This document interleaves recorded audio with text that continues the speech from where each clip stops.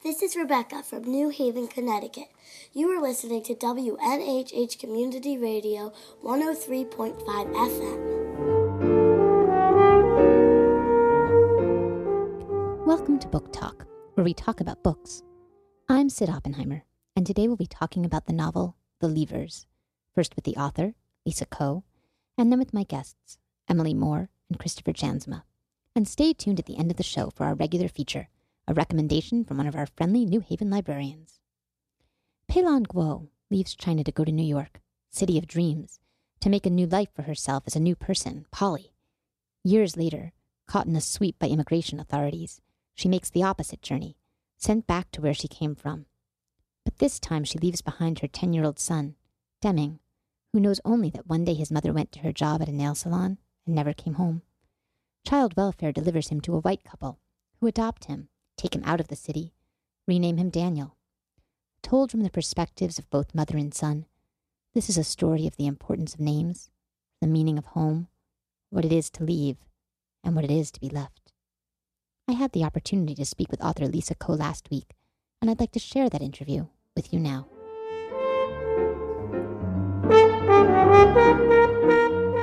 Lisa Ko was born in Queens and raised in New Jersey. She went to Wesleyan University, just up the road from us in New Haven, lived in San Francisco for a time, and now resides in Brooklyn. The Leavers, which won the 2016 Bellwether Prize for Socially Engaged Fiction, is her first novel. Lisa, thanks so much for joining me today on Book Talk on WNHH Community Radio 103.5 FM. Thanks, Sid. It's great to be here. So, Lisa, I was looking on your website as I was writing my introduction of you, and I have to say you have my favorite author bio ever, because in addition to the typical, rundown of all the awards you've ever been given, you have this almost kind of like essay in first person about who you are and how you became the writer that you are, which I really loved. And in it, you quote one of your writing teachers as saying, in order to write the book you want to write, you have to become the person you need to be in order to write that book. So I wondered if maybe we could start by talking about what that means to you and how you think that played out in the writing of this book. Sure. So the entire process of writing The Leavers was a pretty lengthy one. It took me about 8 years. And, as happens for anybody, a lot changes over the course of 8 years. And I definitely really am not the same person that I was when I started writing that book as I am now. And one of the things that I really had to learn while writing was how much of the writing process had to do with me. And it was, aside from all the writing classes and workshops and lessons on craft I had taken and the skills I had learned, so much of trying to figure out how to write the novel was to really have to look at why I wanted to write it and to sort of think about what I was trying to say and to whom and why. And to me, I think, some of the road bumps in the way were kind of getting over my own ego, I guess. Trying not to write a novel because I wanted to prove to people that I did my research, for instance, or prove to my supposed audience that I could write, but just to sort of take that step back and try to think of how can I tell the best story I can, and to sort of take that apart from all these other reasons why I was kind of going into it in the first place. How do you feel like how do you get there? For me, a lot of it was just trying and failing and trying again. And I think that's definitely a kind of a good way to get over yourself. I wrote and deleted so many drafts on my way to the final draft that I really kind of had to realize, to learn like what it meant to want to write from an intention of wanting to write a good story rather than wanting to write to, for instance, prove to my parents that I could, or prove to my grade school teacher that I could, or all those kind of old subconscious reasons that one might have. So I'm interested in what you say about, you worked on the book for 8 years and you wrote these many drafts. And I want to hear a little bit more about that process. I mean, when you write something over 8 years, is it just that you write really slowly? Or is it that, is it more a sense of like you write something and it doesn't work and you get rid of it and you write something else? And how do you know what to keep and what to get rid of? And I guess I'm curious too to hear about the ways the final draft looks like what you started with and the ways that it really doesn't. Yeah, there's very little actually remaining in the final draft in terms of the actual writing from the very beginning. I mean, I knew right away what the story was I wanted to tell. I wanted to tell the story about a mother and her son, how they get separated and find their way back to one another. But I think the greatest challenge was trying to figure out really how to tell that story. So in the very first drafts, it was mainly Polly, the mother's story. It was written mostly from her point of view. I actually had a first chapter that remained in the book for many, many years that was a short story that was published very early on. And I think in a way that gave me a lot of encouragement. On the other hand, it kind of made me feel like I had to keep that chapter in the novel, Hmm. um, even when it was no longer working, right? So I ended up building so many of the scenes around the events that happened in that chapter that became that story back in 2009. But about 5 or 6 years into it, I realized like I'd written myself in a corner. By then I had started writing this dual narrative where Polly's son Deming also has his own story being told, and it no longer made sense for the events of that first chapter, which was somewhere now in the middle of the book, to even be there anymore. So I ended up having to delete everything kind of that grew out of that scene, which was about 80% of the book at that point, and kind of recast everything and rewrite it from Deming's starting point. And that was sort of the final road to the final draft. Talk a little bit about how you decided to include Deming's voice in the first place. Well, I was really always very intrigued. I mean, The Leavers is based in part on real life stories of undocumented immigrant parents who are separated from their US born children who are then adopted by American families. And so I was always very interested in a lot of the questions and issues that this raised, as well as kind of being horrified by it as well. And when I was first writing initially from the mother's point of view, I just kept thinking about her son and sort of what had happened to him and what was it like for him to grow up apart from his mother and be adopted into this white middle class family. So, just sort of his story was sort of begging to be told. And then I just sort of gave it a try and kind of went with it and realized how much I wanted to tell his story as well. Did you find it challenging to write from the point of view of an adolescent male? I actually didn't. I found it really easy, actually. It felt harder to write from Polly's point of view in some ways because she is born and raised in China. She's not entirely familiar to me, whereas Deming, he's a New Yorker. He's born in New York City like I was. He's raised in the suburbs like I was. So a lot of his experiences, although nothing really like mine, share some sort of emotional similarities with me. And did you, I noticed that the chapters from Deming's perspective are written in the third person, and the sections from Polly's perspective are written in the first person and written almost directed to Deming, written addressing him as you. And that was an interesting choice, I thought. And I wonder if you can talk a little bit more about that. Again, you've written these many drafts. Was it always that way, or did you kind of come to that? It was definitely not always that way. I think I've tried every possible combination, it feels like, regarding point of view and tense. There were drafts where both of Deming and Polly's stories were told in first person, drafts where they were both told in close third, drafts where they were both told in past tense and present tense. So it was really a process of figuring out what worked the best. And for some reason, it just seemed to really click for me when I had Polly in the first person, and not only that, but having her talk to her son and kind of address him as you, and have her part of the book being really her telling Deming about herself. And that just seemed to really work both as a narrative choice and just as a story choice, a plot choice as well. So as a writer, when you play around with voice like that, when you switch from third person to first person, is it really just a question of like you go through the chapter and you change everything to first person or you change it to third person? Or are you kind of writing something new in a different voice and seeing how it works? I think in the beginning, there was one very long summer, I think maybe a year or two into the writing the novel, where I realized I had this idea that I would change everything from third person to first. So I spent, I don't know, like 2 months going through and doing like find and replace. Right. And, then I read it over and I'm like, this is really clunky. It's terrible because you can't just replace a third person narrative with a first person narrative because obviously there are all these problems in terms of what one sees, if the character is talking from himself or herself versus sort of a more omniscient narrator. And there's kind of different things one can reveal in the first person, different kind of choices regarding voice and style. So yeah, I ended up having to sort of rewrite everything to fit that choice. And you're working on this book for 8 years. Do you get sick of it at any point? Yes, very, very often. Yeah, I found myself often cheating on it with short stories. Interesting. Which was nice. It was a way to sort of feel like I can get some other work done while still writing and being creative. And yeah, it was definitely, there were definitely long periods of time where I was like, why am I doing this?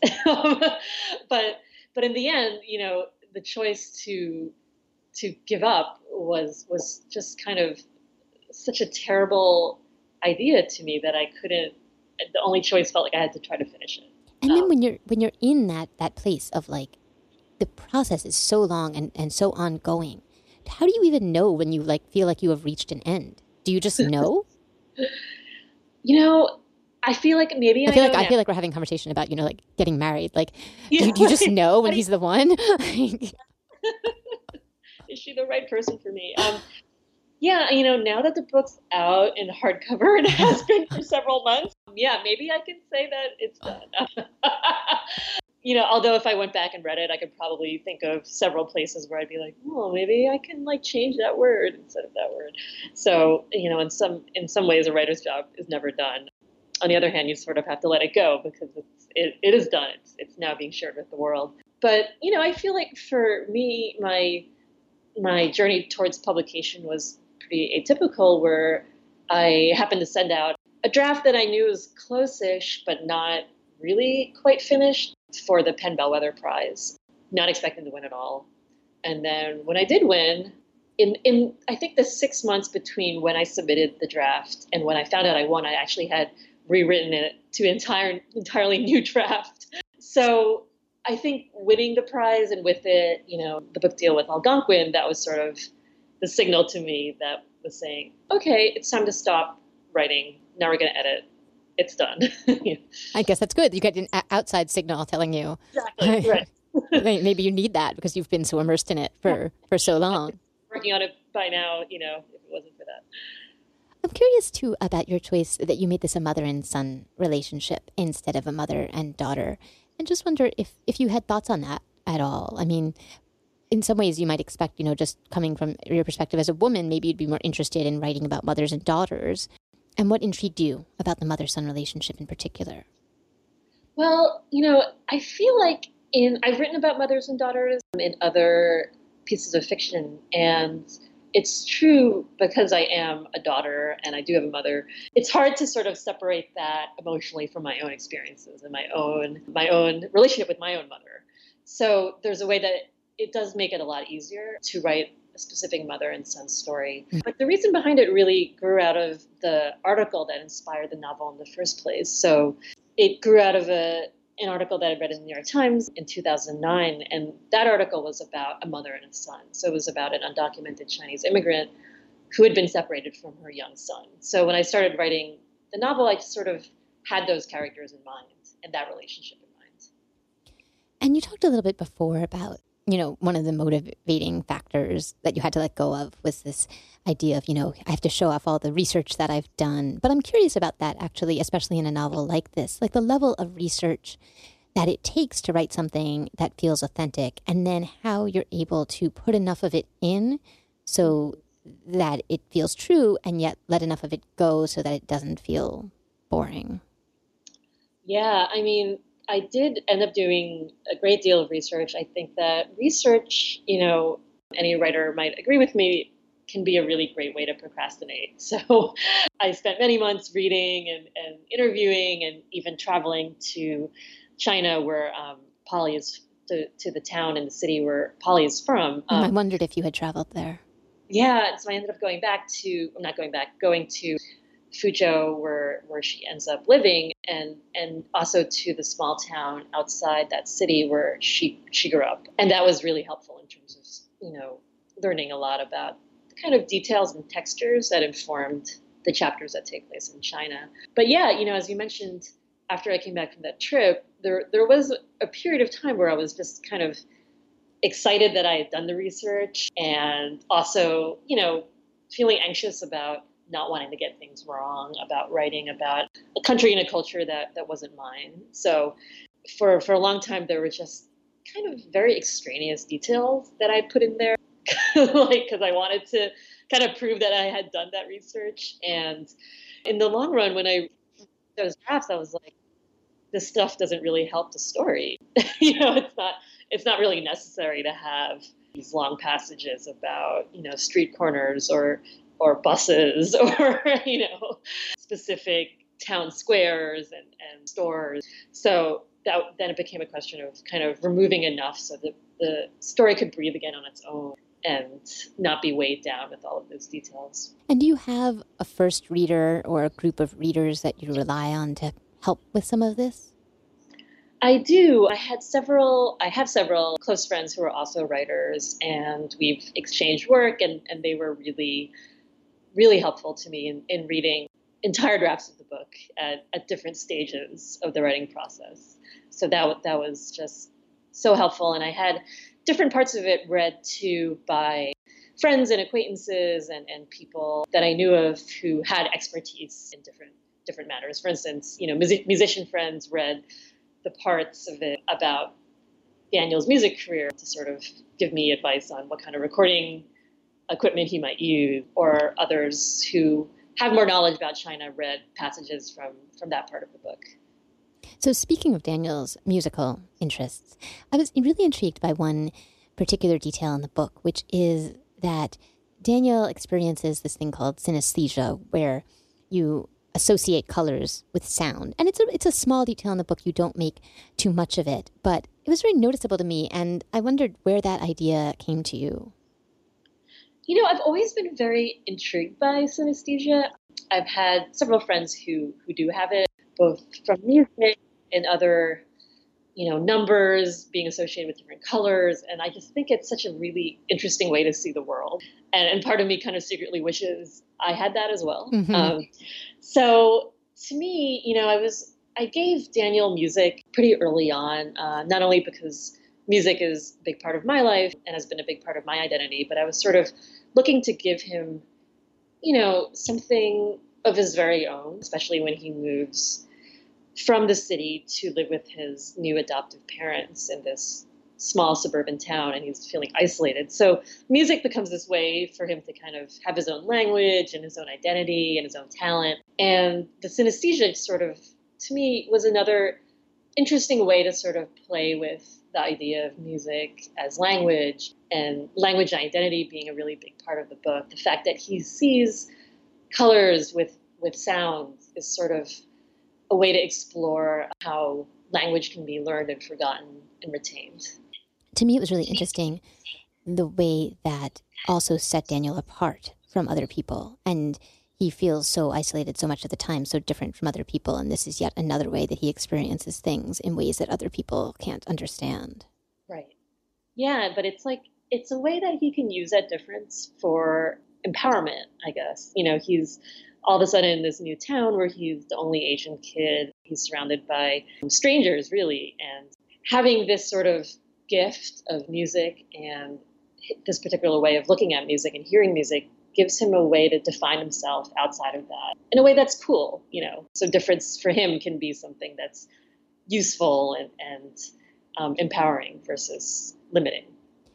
So the penultimate chapter of this book belongs to Polly, and it ends with a sentence that felt to me very final. You could definitely have stopped the book there, but you chose to give the final chapter to Daniel, to Deming. And I wonder about why, if you thought about stopping it with Polly. In some of the earlier drafts, it did stop with that chapter. In fact, the last two chapters were actually switched around, where the Deming/Daniel chapter takes place, and then the final Polly chapter takes place. But through some conversations with my editor, we kind of decided that since the book starts with Deming, it kind of makes sense to end with Deming. And the Deming chapter and sort of his finding of home and community is kind of felt like a better way to land, given the arc of the novel. And a question that I like to ask my authors a lot is whether you wanted to give your characters a happy ending, whether that mattered to you, and whether you feel like that is something that you did.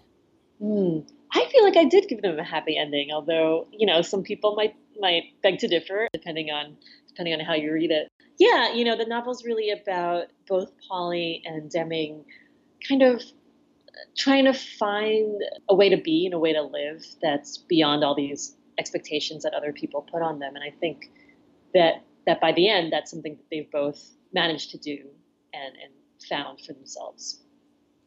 Well, Lisa, it has been great talking with you today. I really appreciate your taking the time. Thank you so much. I'm Cyd Oppenheimer, and this is Book Talk on WNHH 103.5 FM.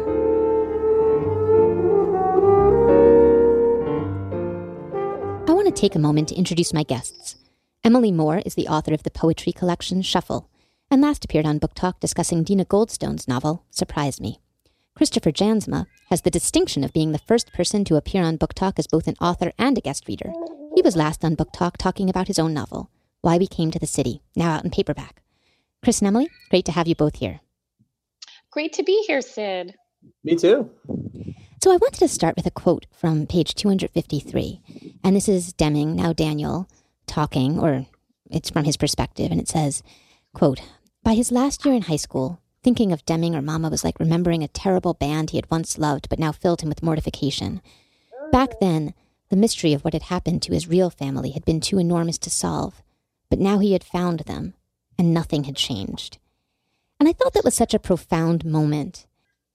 He has this mystery of what has happened to his mom who has disappeared, and he thinks that finding the answer to the mystery is going to change everything. And ultimately, he finds that it doesn't. And I guess I wondered what you guys made of that, what you thought he was looking for, and why the answer didn't do that for him. Ooh, it's such a great question. To me, this question connects to another question that I had about this novel, which is sort of the title and the idea of the levers. And I do feel like there's something sort of wonderfully alike and restless about Deming and his mother, who has several names, but who I think of as her English name Polly, because she claims it so beautifully in the middle of the novel. But I did find that really interesting, that they both are sort of restless all the time. And obviously they're both actively displaced by various, immigration, detention camps, the adoption, much of which happens against their will, but they also each have this sort of wonderful restlessness too, and are in their own life, in addition to restless in ways that have to do with sociological forces controlling, where they can be. Yeah, that totally rings true for me as well. I felt like I connected with all the characters in the novel, but particularly Daniel / Deming. I felt really sort of drawn in right away by his sort of confusion over it, just kind of who he was and who he's supposed to be. And in his parts of the book, it feels like kind of a coming of age story, which is something that I always am a sucker for. But it's interesting because, he doesn't have any clear sense of sort of what he's supposed to be, what kind of identity he's supposed to be forming. He's got pieces of American culture and his Chinese culture and memories and parts of, kind of multiple different identities, all sort of, folded together. And I felt like his quest to find his mom, I think he must have just sort of, really felt that was going to help him figure out, what he's supposed to do with his life and who he's supposed to be. And I love that it didn't give him those answers, because that's not something he's going to find outside of himself, I guess. Yeah, that's exactly how I felt. And I love that too. Like, it would have been very easy in some ways for like the book to kind of wrap up with like the mystery being solved and he rejoins his mom, and that's the happy, tidy ending. But as you said, It really does feel like a coming of age story. And part of coming of age is realizing that just knowing where you come from isn't enough to know who you are, even though you might need to know where you come from to begin to know who you are. And for Deming, Right. for Daniel, knowing where he comes from is only one piece of it, because of course he's been shaped by all of these other forces. For the last 10 years, he's spent his life with this other family and in this other town, and those are now parts of who he is too. So just finding the answer to what happened to his mom isn't going to give him the answer to who he wants to be or who he thinks he is. Absolutely. And in fact, it's even deeper and more complicated than that. When I was rereading the book, I was totally astonished by the amount of worlds that Lisa Ko evokes and the different disruptions in each of their lives. For me, the most palpable and sort of tremendous and complicated and imperfect and sort of wonderfully sensuous in the sense that of sort of evoking all senses world is the one that Deming and his mom share in that tiny apartment with Leon, his mom's partner, and with Leon's sister, Vivian, and Vivian's boy, Michael, who's really a surrogate brother for Deming. But that said, there are so many other lives and disruptions that we have, and we even get that amazing set of flashbacks to the time when Deming was sent as an infant, or as I think is about 1 year old, to China to live with Polly's father for, I think is it 5 years? Yeah, 5 so years. There's this enormous disruption in the parent-child bond. In some ways he's lost his mother before too. And of course it's a heartbreaking, as someone with a very young son right now, it's a heartbreaking loss. And, she does it at her wit's end, and she does it, to have him stay with family, with his grandfather as well. So, but it's still complicated. And, so there's that. And then you have those amazing scenes where he is reunited with his mother at age 6 or so to come back to the US and go to school. So there are all these ways in which he and Polly really are always kind of losing each other and finding each other throughout. Yeah, and that takes me back to what you mentioned initially, Emily, which is the title, The Leavers. And I wanted to hear a little bit more about your thoughts on who the Leavers are and why you think Ko chose to make that the title of this book. Yeah, I thought that was just such a rich title, and I felt like in one chapter after another there would be all these different sort of uses for it. At first, I saw it as really just mostly being about Polly leaving him, which starts off as sort of the heart of the of the novel, but then it becomes about Polly leaving China in the first place. Once we start to get into her backstory, it's about something that Daniel starts to, inherit. It's like one of the few things that he knows about his mother growing up is that she left him. And so he becomes someone who is also a leaver over the course of the novel. I wanted to say, and I loved Polly's character. I have known this woman in my life, but I have never seen her in print, and I've never seen anyone like her in print. And I was just so thrilled to have such a sort of complicated, scrappy, funny mother, and loving, and she's just amazing to me. So I wanted to say I adore her. And one of the things that I love about her is that she's incredibly imperfect, and she's sort of itchy. Like she wants to leave in ways that involve her own agency. We see her setting up this new life in Florida, kind of against the wishes of everybody in her family. And then also she's forced to leave. She's taken to a detention camp against her will. And that ends up being one of the sort of central conflicts in the novel. And I liked her itchiness and her scrappiness. And I do agree with Chris's word, that idea of inheritance and the ways that Deming inherits some of those qualities from her in ways that he sort of does and doesn't understand, because he spends so much of the novel not quite knowing his mother's story. I guess, though, I tend to think of leaving as having kind of a negative connotation, that I associate it with abandonment, and I also associate it with this idea of flight, of you're leaving something behind rather than going towards something. And I wonder if you guys felt that as well, if you think that, this inheritance, because Deming does leave also, right? He leaves Ridgeboro, he leaves his adoptive parents. And then ultimately, when he goes to China and joins his mom, he leaves her too. And at the very end of the book, spoiler alert, Polly has left the life that she has made with a new husband and with a good job in China. And she has left and gone to the next thing. And I guess I wondered how you guys felt about that. Like, is that a positive thing that they're always kind of reaching for their dreams? Or is there something, different about a choice to go someplace versus a choice to leave another place? That's sort of the central question for me. Like in the beginning, I had the same connotation. I saw it as a purely negative, aspect. And I had, reading those first several chapters from his point of view, I couldn't imagine, ever, whatever the answer was going to be, I was having a hard time imagining how I would ever like Polly or be able to understand sort of how she could have done that to her son. And I was expecting it to be so much more two-dimensional. And then, of course, as you get into her story and you start to realize, how much of that is out of her hands. But at the same time, as much as it wasn't necessarily her decision to abandon him, we find out very clearly that she's very upfront with him in her recollection that he was sort of not part of the plan,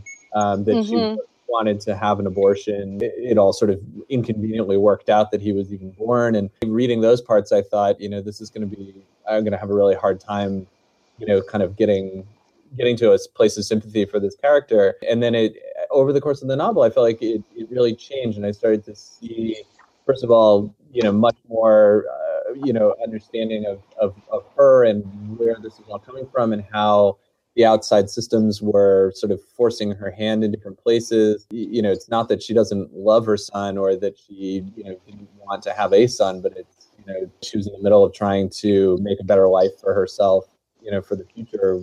And then this happened.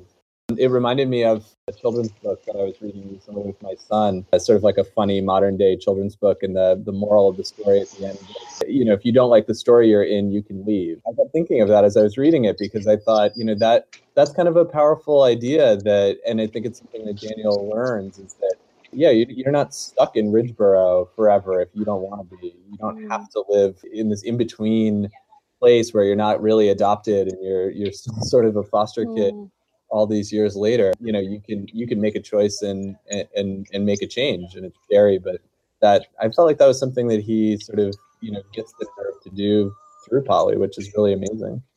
It's true, and you think of all the different ways that she's reinvented herself. You think of her heading out to the factory to do factory work as a young woman, or taking on the sort of crushing debt. I thought that was so powerful to emigrate to New York. And I also wanted to pick up on something I thought wonderful that you said too, which is there are so many scenes back to back to back in this novel that show Polly's tremendous ambivalence to motherhood. She does not want Deming, but then there's this sort of moment where she's in New York and she's up to her ankles in the sort of equally scrappy water of and complicated water of Coney Island, I believe. And she says, you were wanted. She decides to keep the baby. She takes on more debt to take a leave to be with the baby.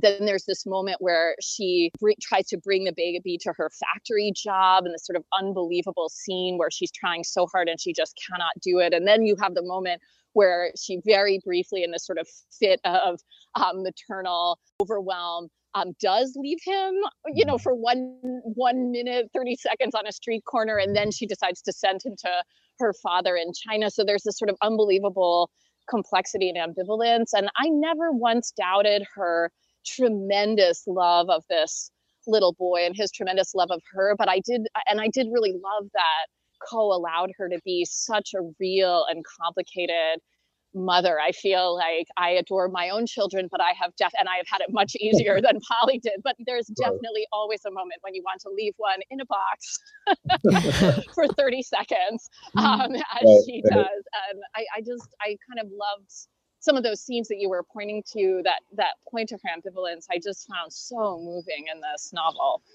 And speaking of parents, I want to hear what you guys have to make of Peter and Kay, the white couple who are professors who live in Ridgeboro, the suburban town in New York State, who take Daniel as a foster child and then adopt him. I was so captivated by those characters right from the beginning. in that very first scene, I think it is, where he's sort of sitting with them and they're complaining. It's like one of those moments that just tells you everything you need to know about them. Peter's complaining. The minority students have been protesting at the college where he works. We value diversity, he says, but the level of vitriol is not helping their cause. Like, you can totally understand where he's coming from and what kind of guy this is. And he thinks his heart's in the right place. It kind of is, but he just, I thought it was so incredibly well done, because they are trying to do something really, I think, good for Deming, but you also see all the layers where it's clear that they're trying to kind of fill a hole from their own, they can't have their own child. They think they're very progressive for having adopted him. And it turns out, but then they just, little things like this miss all the time. He makes a crack about Mexicans and call a spade. And it just this very, he doesn't realize what he's doing. And even when Daniel tries to explain it to him, he doesn't get it. I just thought that was so interesting. Yeah, there's this line right at the end on page 332 where he says, he recalled how she and Peter had insisted on English, his new name, the right education, how better and more hinged on their ideas of success, their plans. Mama, Chinese, the Bronx, Deming, they had never been enough. He shivered, and for a brief, horrible moment, he could see himself the way he realized they saw him, as someone who needed to be saved. Yeah. Absolutely. And I think the language and the loss of the Fujianese dialect that he himself notices and feels at, right around the times of his adoption and the next few high school years is so powerful. And the class difference too, there's that detail that really strikes me where I think the first night that he's in the Wilkinson's home, he sleeps alone in a bed. He's never been alone in a bed before. He's never been in an apartment where everybody has their own room before. And you really miss with him the lifestyle and the experience that he had in this crowded apartment with the TV always on, with Michael always next to him. I wanted to lift up, this is a sneaky way of getting one of my favorite lines in the whole book in, but I just wanted to lift up, this is on page 104. This is when Michael has found him and he is trying to talk about and remember Polly. And he says, I thought about you and your mom all the time. She was a cool mom. One time I didn't know where you were, but she took me to Burger King because she was craving fries and she bought me fries too. And on our way home, we passed this empty lot full of pigeons. And she said, super seriously, Michael, in China, we'd eat those bitches, but steamed because their meat is tough. She was real funny, And I just thought, like, that is so her. And it's so not Kay. And, you miss, Kay is trying, but he misses his mom, and you miss his mom with him, and you miss the language, and you miss the press of his experience of Chinatown. I don't know. I just found that piece so moving as well. What I found so interesting was, with Peter and Kay, he is so afraid, he is so fearful of being left again, that he's trying so hard to be who they want to be, that he doesn't really have much of an opportunity to even figure out who he is. And in those small moments when he kind of discovers his music and he wants to explore it, they really try to shut it down. And he is kind of afraid to explore it too far for fear of alienating them and being left again. And he is someone who's been left over and over. And it's not just the one time, when his mom disappears, but it is that, that being left, which he doesn't remember, but that being left on the street corner and being sent to China. And then his grandfather dying, this person he had lived with who'd been his primary caretaker for 5 years. We don't hear a ton about that, right? But you have to think, like, there's an abandonment there too. And so, it is, to me, so interesting the ways that he, that moment when he sees himself through their eyes as someone who needs to be saved. I think he is always seeing himself through other people's eyes because he's trying to be someone who won't be left. And that's almost the primary way he identifies, as the person who is left. And so I think that's such a beautiful way of putting it. I completely agree. And then I wanted to pick up on what you said about language, Emily, because I think that is also something that Lisa Ko does really beautifully here, which is this idea of language as both something that is the way that we connect with each other, but also a way that we manipulate each other and a way that we can kind of lose each other. And so when he loses his Chinese, when he's living in Ridgeboro, it's kind of losing a piece of who he is. And when he kind of gets it back, when he's back in China, it's reclaiming that piece of himself. Yes, I completely agree with that. And I was thinking, in addition, this is like answering a question with a question, but in addition to the language piece of it, that had me thinking too about the sort of many ways that this novel thinks about immigration and the sort of costs of immigration and the costs of deportation and the sort of harrowing scenes in the deportation camp, and the way that both Polly and Ming get sort of pushed around the world in different ways, both because they are pushing themselves and creating new experiences for themselves, Polly more than Ming, and also just in ways that, he is sent to China as an infant because she really has no other choice, and he has no choice, obviously, in that, and the way that she is kept in a detention camp and then deported, and with that deportation and the lack of her ability to communicate, there's that moment in the deportation center where all the women spell out the word help and no one sees or hears or cares. Her lack of communication around that is what sets the novel in motion, and, and what in so many ways breaks his heart and spirit for so long. And I guess there are ways that the idea of immigration and the idea of language and the idea of belonging to two countries and places, and even the idea of belonging to this one family, Leon and Polly, and in some ways Vivian and Michael at the beginning, that family reconstitutes itself in the end. He gets back all of those different relationships, but it's not quite the same, but in some ways it's a newer and more flexible model. They're sort of different ways that both the language and the immigrant experience inform the ways in which he and his mother and all of the characters move around the world and around each other, and are able to, reconnect and not quite connect or have lost years with each other. Yeah, I was thinking about, there's a really, I think, beautiful sort of clever contrast she creates so kind of early in the novel with Angel and Angel's family. Angel is a Chinese girl who was adopted by a different white family, but who are friends of Kay and Peter's, but was adopted as an infant. And Deming comes to know her once he is adopted by Kay and Peter. She lives in the city, but they sometimes go to visit her, and she and Deming develop a kind of friendship. Sorry, go on, Chris. And Angel, I thought was just a great foil for him because she's adopted by a similar family, by Jim and Elaine. But when she's so young that she doesn't really have a lot of memories from before that, she's really only ever known America, and it seems so much simpler through her eyes, and that seems so frustrating. And I really felt that as Deming is talking with her, she doesn't have to deal with all the complexities that he does, because he's always going to have a foot in both worlds, and she doesn't know Mandarin or Fusanese. I remember that being just such a crushing moment for him when he's all excited to get to meet her because he thinks he'll be able to talk to her. And of course, she doesn't know the language because she's been living here her whole life. And her concept of her culture is all being filtered through Jim and Elaine. And Elaine is, she says at one point on page 90, I was an East Asian studies major. This is what this is where she's getting the stuff from. She talks about the story of the red thread, an ancient Asian story, and how they know that Angel was always destined to be in their life. And it sounds so sweet and wonderful, and you can almost imagine, on this very superficial level, that this would be very satisfying, for Angel and this family, but it's not going to work for Deming because he is, he remembers his mother, he remembers his grandfather, he remembers China.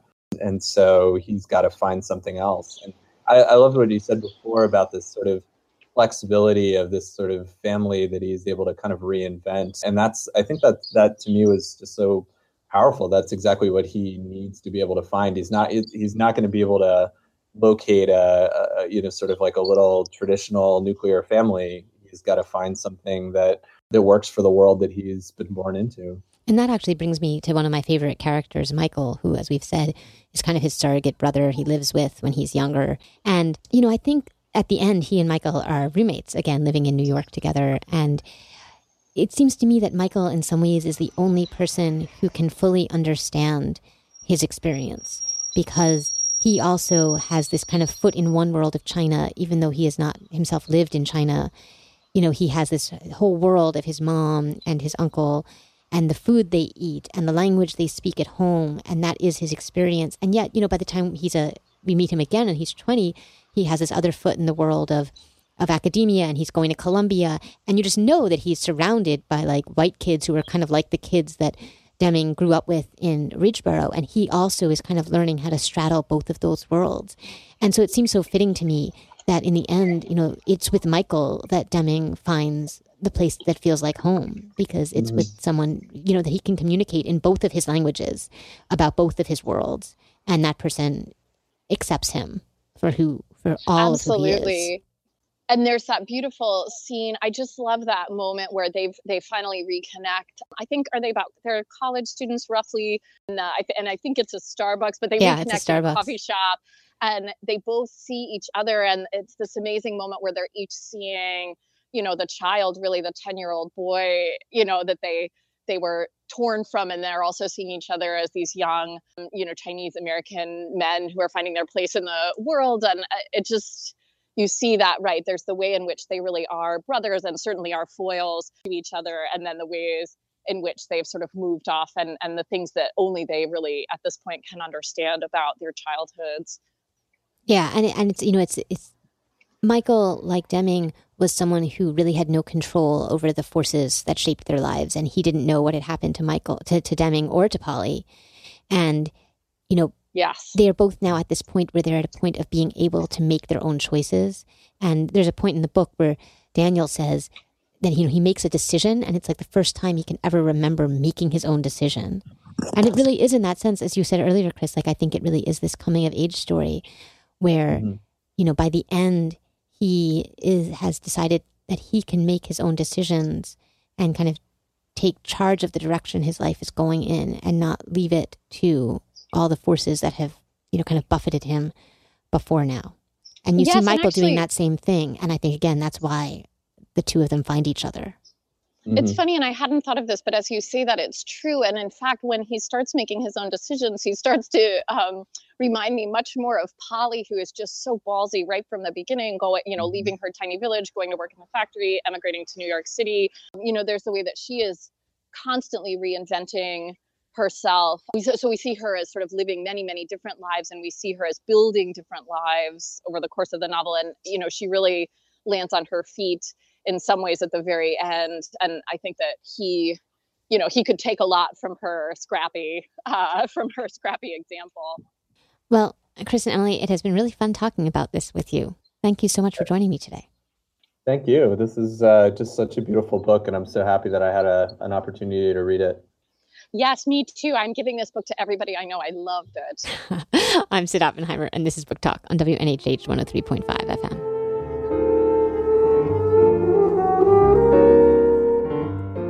Next up, New Haven librarian Sharon Breslow recommends Hoot by Carl Hiaasen. Hello, this is librarian Sharon Breslow from the Young Minds and Family Learning Department of the New Haven Free Public Library. I'm here today to talk about the book Hoot by author Carl Hiaasen. It's an exciting, suspenseful mystery for middle school students. It features the new kid at Trace Middle School, a barefooted running boy, and someone that has it in for Mother Paula's All-American Pancake House. On the school bus one morning, new kid Roy Eberhardt spots a boy around his age running in the opposite direction of the bus. The sight of the barefooted boy piques Roy's attention, and he becomes determined to learn his story. Meanwhile, the future site of the 469th Mother Paula's All-American Pancake House is being vandalized. Does someone have a grudge against pancakes? Learning more about the mysterious boy leads Roy to discover that owls inhabit the future Pancake House's site. The boy only goes by the name Mullet Fingers. He does not attend school, and he camps out in various hideouts. He just might be the one holding up construction. Roy, Mullet Fingers, and his protective half-sister Beatrice become partners to save the owls, all while Roy is trying to keep himself from being bullied by tough kid Dana Matherson. Will the cohorts be found out? Will they bulldoze the burning owls home for the Pancake House? Find out if a group of middle schoolers can protect the owls from the big pancake franchise in this quick and ultimately uplifting summer read. Stop by the New Haven Free Public Library to check out Hoot and other books by Carl Hyacin and the rest of our great titles. Also learn about our summer reading challenge for children and teens. You can sign up this summer at the library or online through our website. For more information, visit website nhfpl.org. Thank you. Thanks, Sharon. On our next show, airing August 9th, we'll be talking about the novel The Locals, first with the author, Jonathan D., and then with my guest readers, Sam Purdy and Mark Oppenheimer. This is the first time I'm allowing my husband to appear on the show, so be sure to tune in. You can see what else is coming up or listen to old episodes on our website, booktalkradio.net. And, as ever, you can share your thoughts about this episode or any other on Facebook or Twitter, or by emailing me directly at booktalkwnhh@gmail.com.